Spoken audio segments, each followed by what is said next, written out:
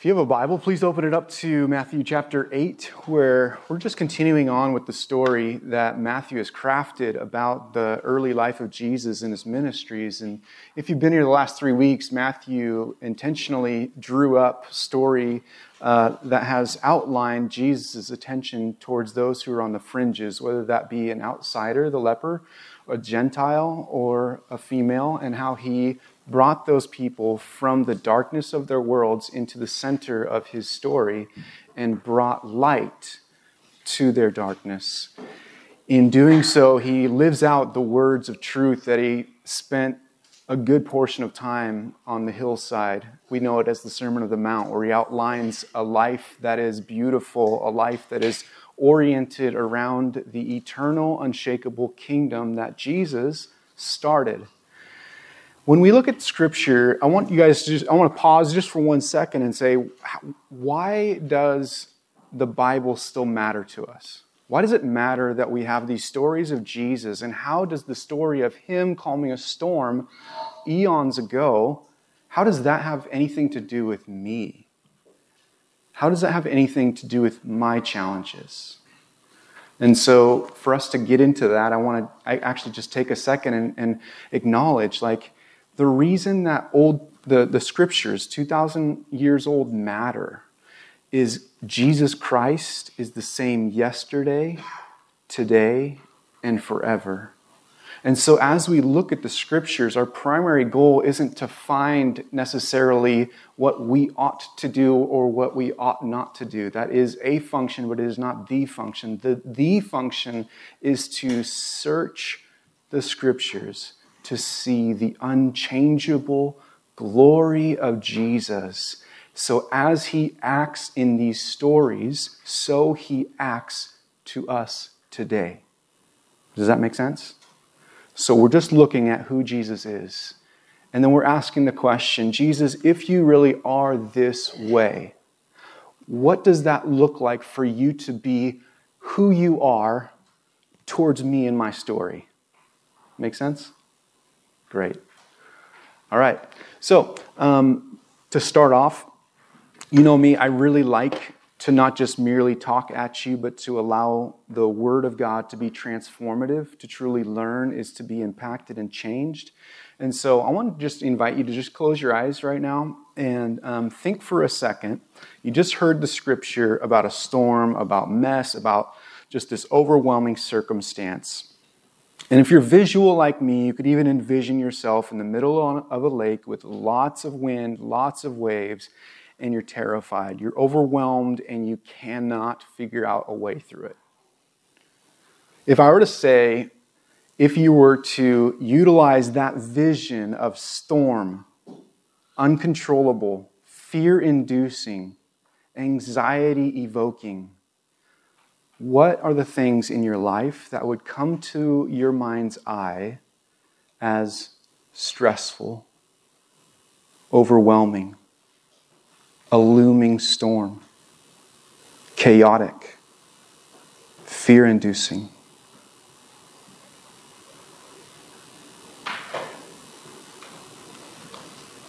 In the Gospel of Matthew, we have a story where Jesus images his character towards our storms.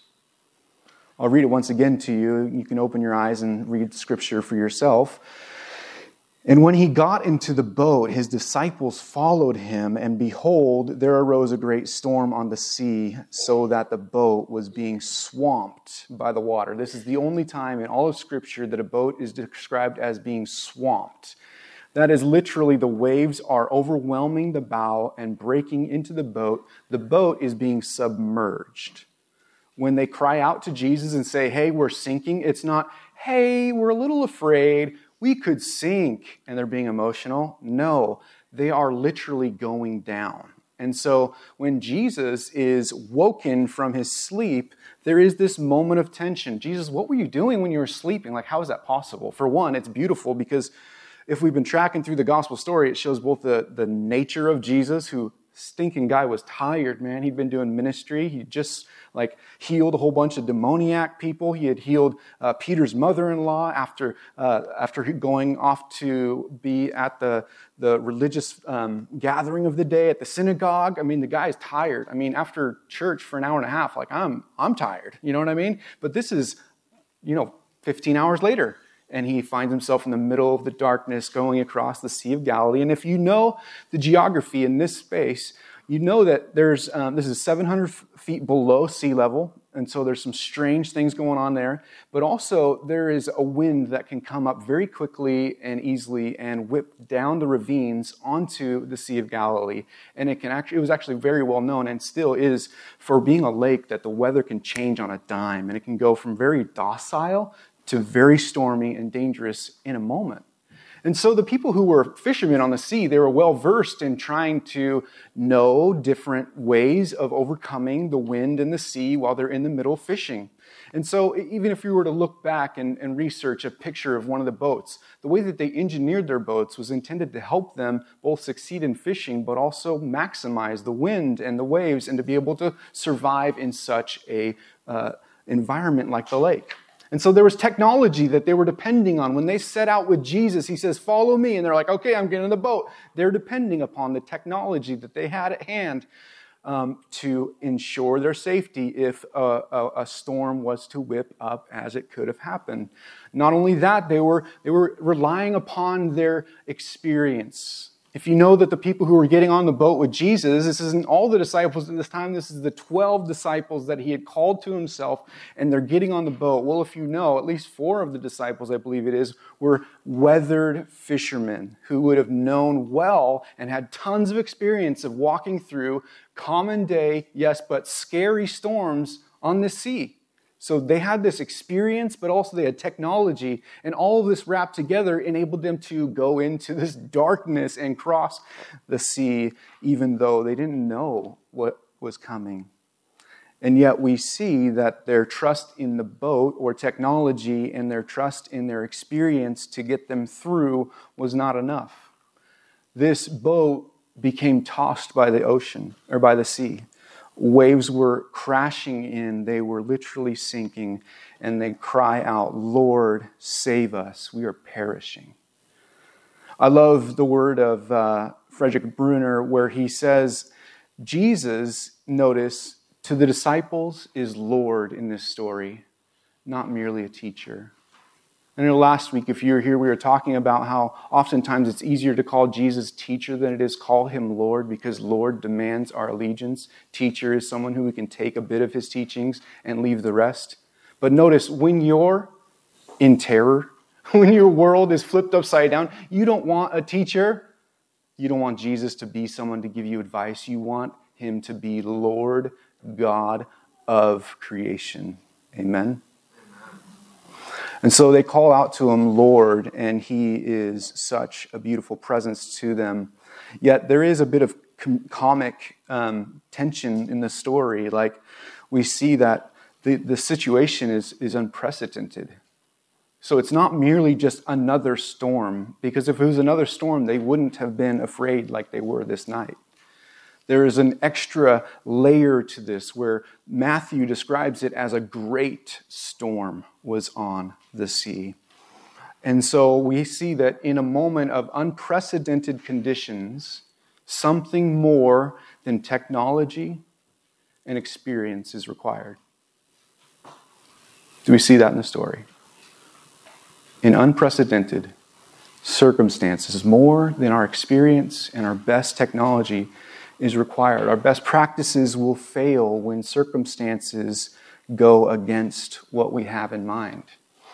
We just finished a book. It's called A Non-Anxious Presence by Mark Sayers, and he discusses the difference in how the world is shifting from an industrial world to being a more networked world, where during the Industrial Revolution, the main thing was trying to create systems to ensure positive outcomes or to maximize production.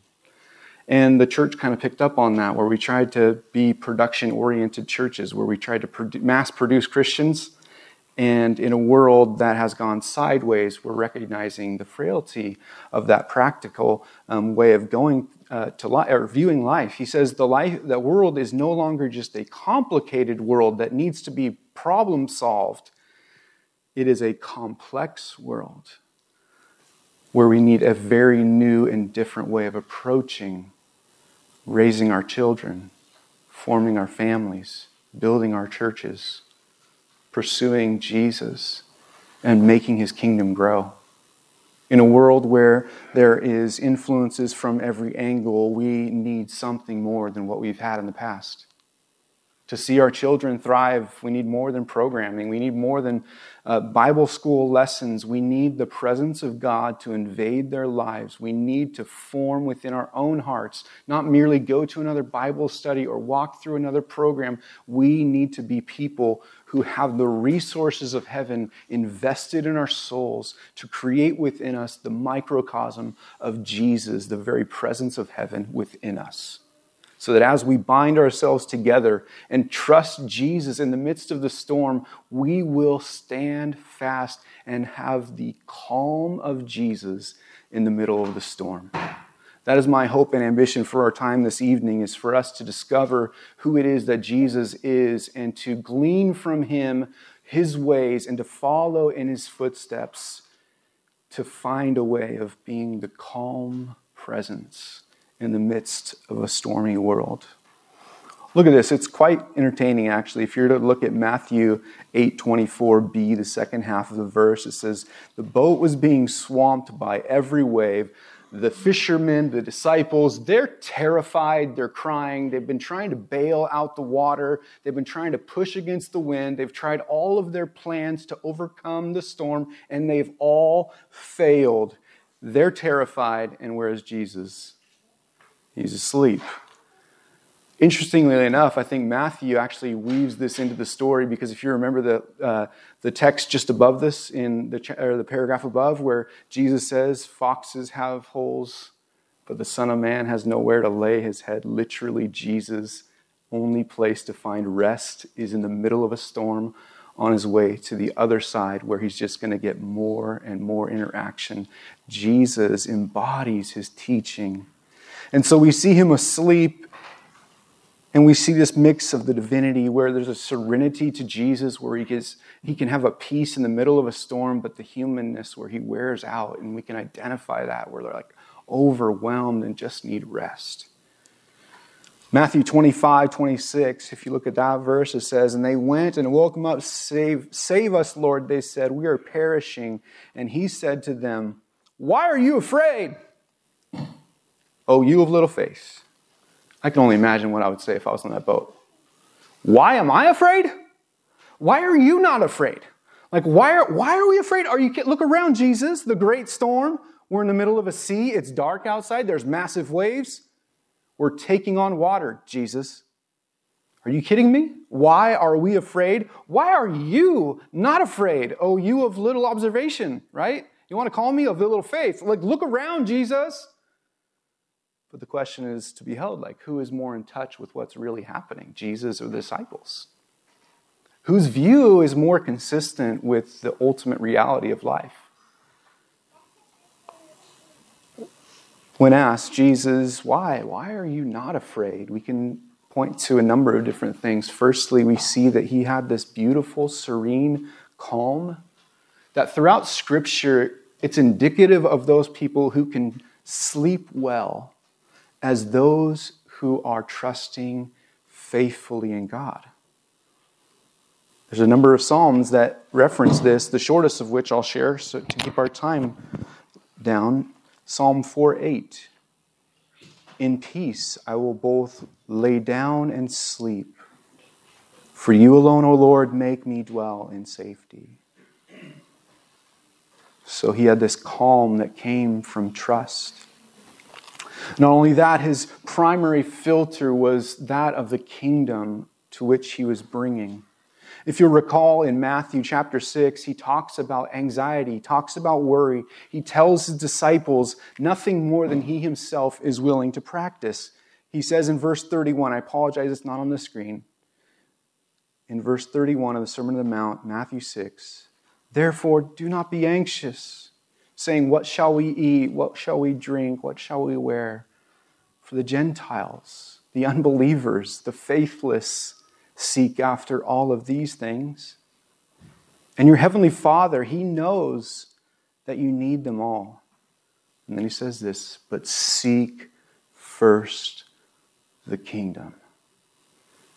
Jesus had an orientation around the kingdom of heaven that He was ushering in that allowed Him to walk into circumstances of the kingdom of man, this temporary fallen world, and have a calm that reflected the calm of the kingdom of heaven that He brought with Him to earth. Not merely that, not merely the kingdom, but Jesus Himself knew that He was not merely a participant of the kingdom, but He was a king Himself, and as Scripture calls Him, the Lord of the land and the sea.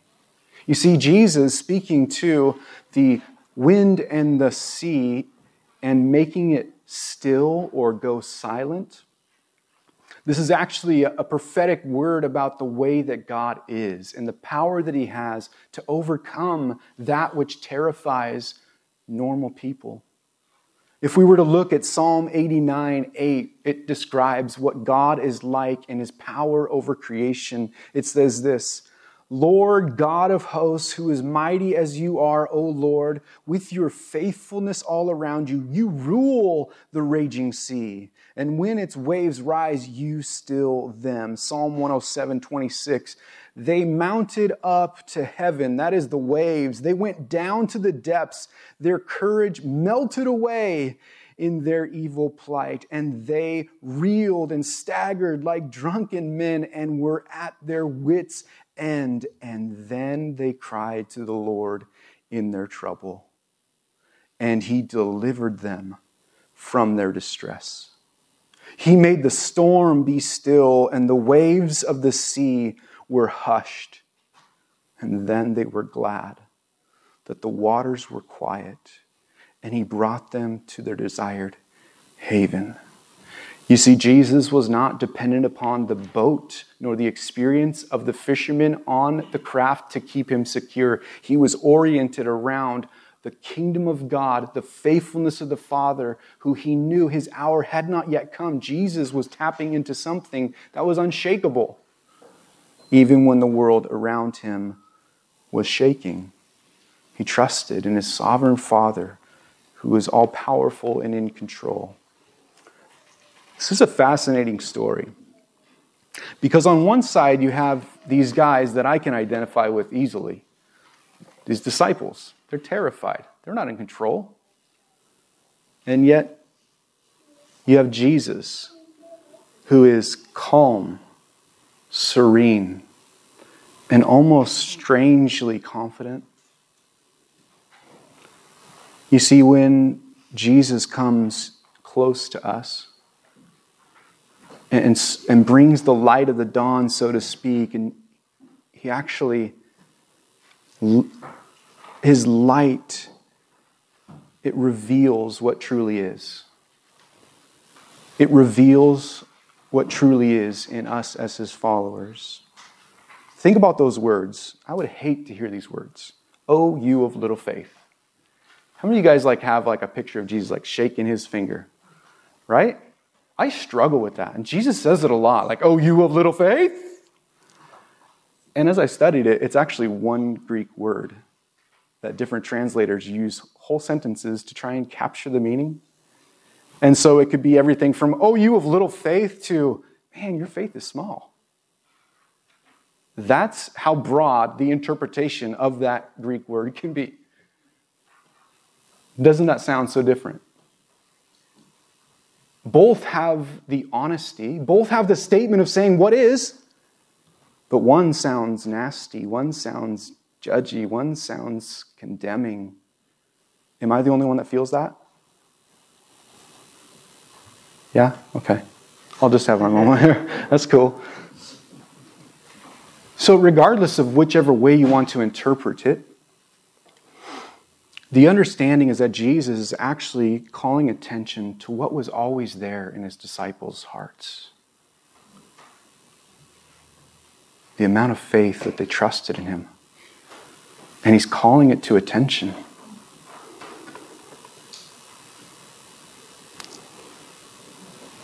Notice this other strange thing. They wake him up. Jesus, we're dying here. What does he do? Does he stand up, jump, and shout at the water again? And he say, be still. Is that what he does?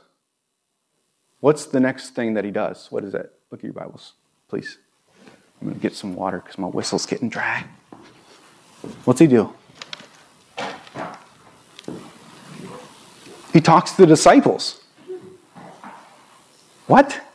Hello, the wind is blowing. We are dying. We are sinking. Jesus, literally right now, stop calling me out. I know my faith is small. Why does Jesus prioritize what's going on within them before he confronts what is going on outside of them? I would argue it's a statement of significance to Jesus, where he is more concerned with the lack of faith in him than he is in the storm that's going on around him. He's a first responder and he's trying to stop the bleeding and he's going for what's going on in their soul before he fixes the chaos. Is that how it works, Chris? You're a first responder. Do you go for the most important thing first? So Jesus, he prioritizes going for the very core of what's happening within his disciples. He sees it as more hazardous for them to have a hidden doubt and disbelief. It is more hazardous for them to have that than for them to be in the middle of this tragic situation, in the middle of the sea. Disbelief was the greater risk than the storm. Let's take a minute and reflect here. This is where, for me, this story kind of gets interesting. If we were to look back in the passage where it says, and a great storm came. Great storm, the word is dynamic, not great, but the word storm. It's actually the word seismos in Greek, which is where we get the whole earthquake language from.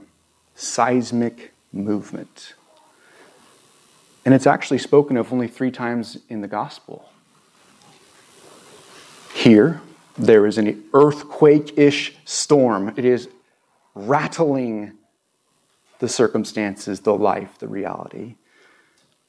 The other time it's referenced is the earthquake when Jesus breathes his last breath and the earth shakes and a crack shoots through the temple and destroys the curtain separating man from God.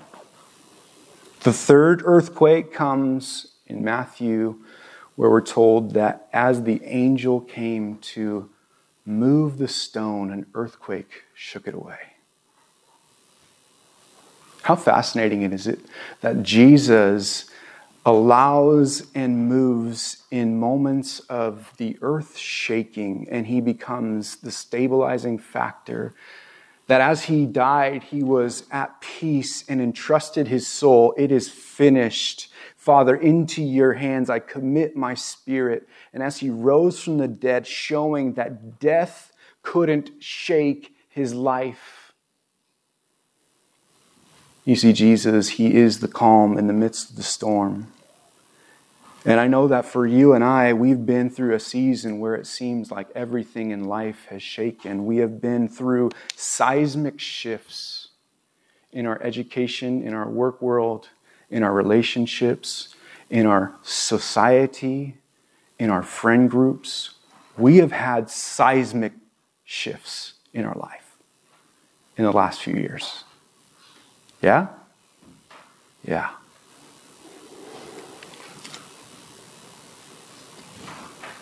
I don't think it's a small thing that one of the primary things that this COVID thing did is it it pulled back the beer goggles of society. Yeah, I said beer goggles. Of society that made us believe that we were more in control of our health, of our success, of our mastery over nature than we really were.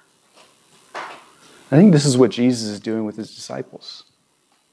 He's allowing them to see that, yes, you need saving even in my presence. You need me. It's one thing to see Jesus do a miracle in Peter's mother-in-law, in a Samaritan, or in a centurion, but it is another thing to actually have the very miraculous presence of God rescue you and show you who he truly is, that he's not merely that way to them, but he is faithful and a rescuer and a stable, firm foundation for you.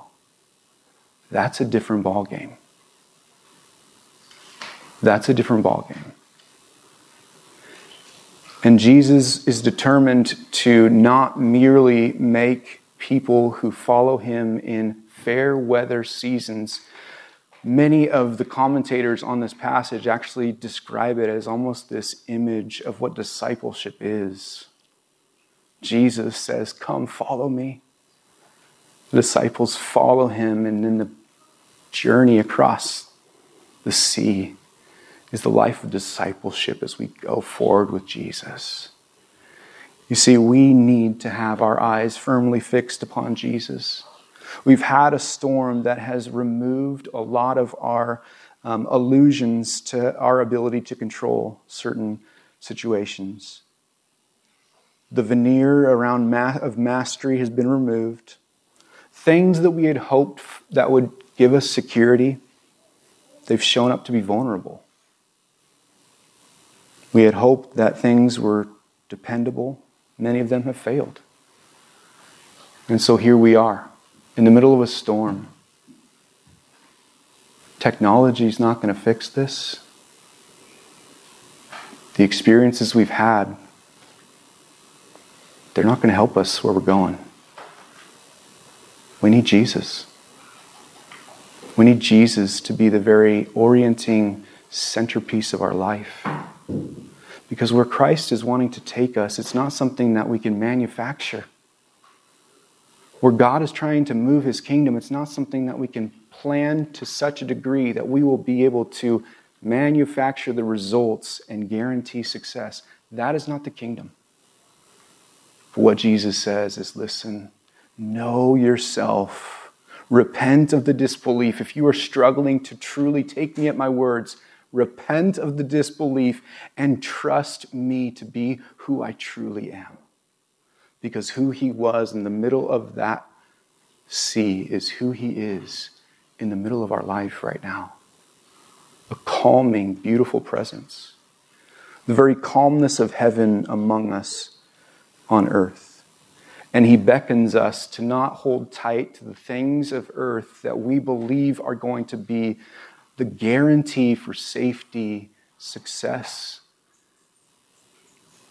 but instead hold tight to him, his kingdom. I love the author of Hebrews who says, therefore let us be grateful that we have received a kingdom that cannot be shaken. Jesus was the only thing that was not shaken in that sea. So he stands in our midst as our Lord and Savior, unshaken by the cross, unshaken by the grave, and unshaken by the fears that you and I have in our life. Steadfast. So I don't know what storm you have in your mind, but I know that Jesus, he wants to unearth our inner frailties even before he removes the storm. Matthew 8:26, only after he had addressed the disciples' heart, only then he rose and rebuked the winds and the sea. And there was a great calm. Do you see there's like a little echoey thing going on? There was a great storm. And there's a great calm. Oh, Jesus, that your great calm would invade us. That your great calm from your presence would overshadow and make a joke, Lord God, of the calmness that we pursue through possessions, relationship, through other idols that we try and just enjoy and numb ourselves and run from the issue and try and survive. God, that your great calm, Lord God, would ruin us for anything else.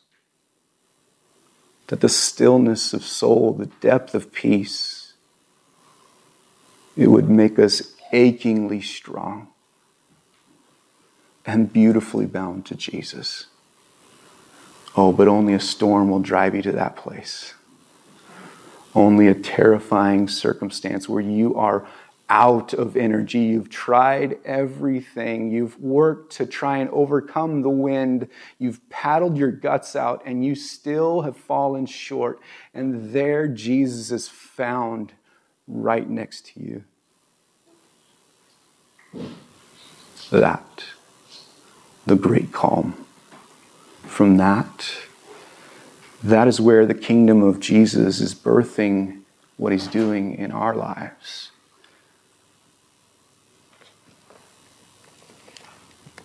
Many of us, we've seen the calm and experienced the joy and known that in moments.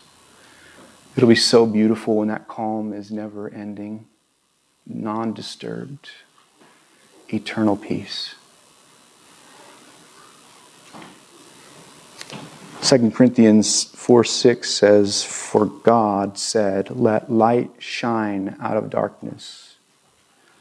And he has shone in our hearts to give the light of the knowledge of the glory of God in the face of Jesus." Oh, that we would see in Jesus the glory of God, the light of the world, the beacon of hope in the midst of darkness. And in so embracing, allowing him to be our centerpiece. That no matter where we travel, we know where he is. He becomes our shelter. He becomes our defense. I'll close with this. And then we're going to pray.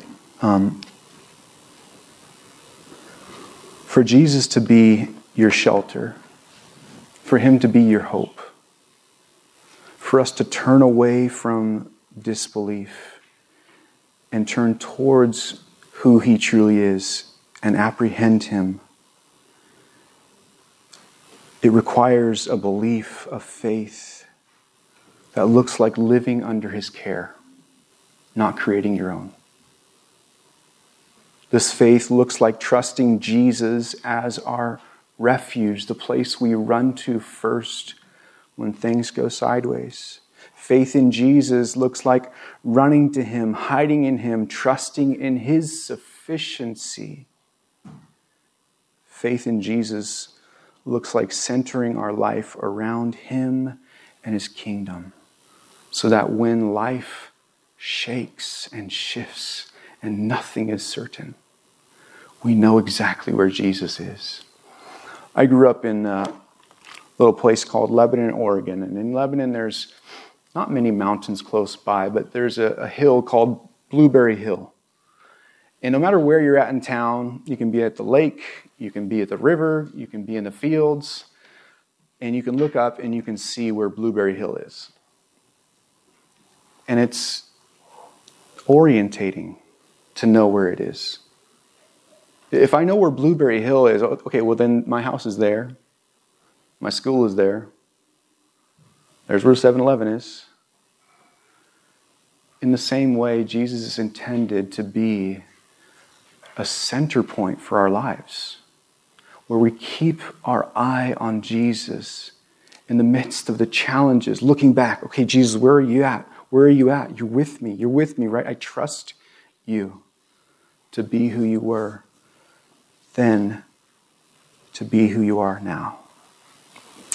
My prayer is that he will be a point of reference, an unmoving and steady place for everything else to circulate around Jesus, the center of our life, that we may live as the calm of heaven with him on earth. That's what I got. Amen.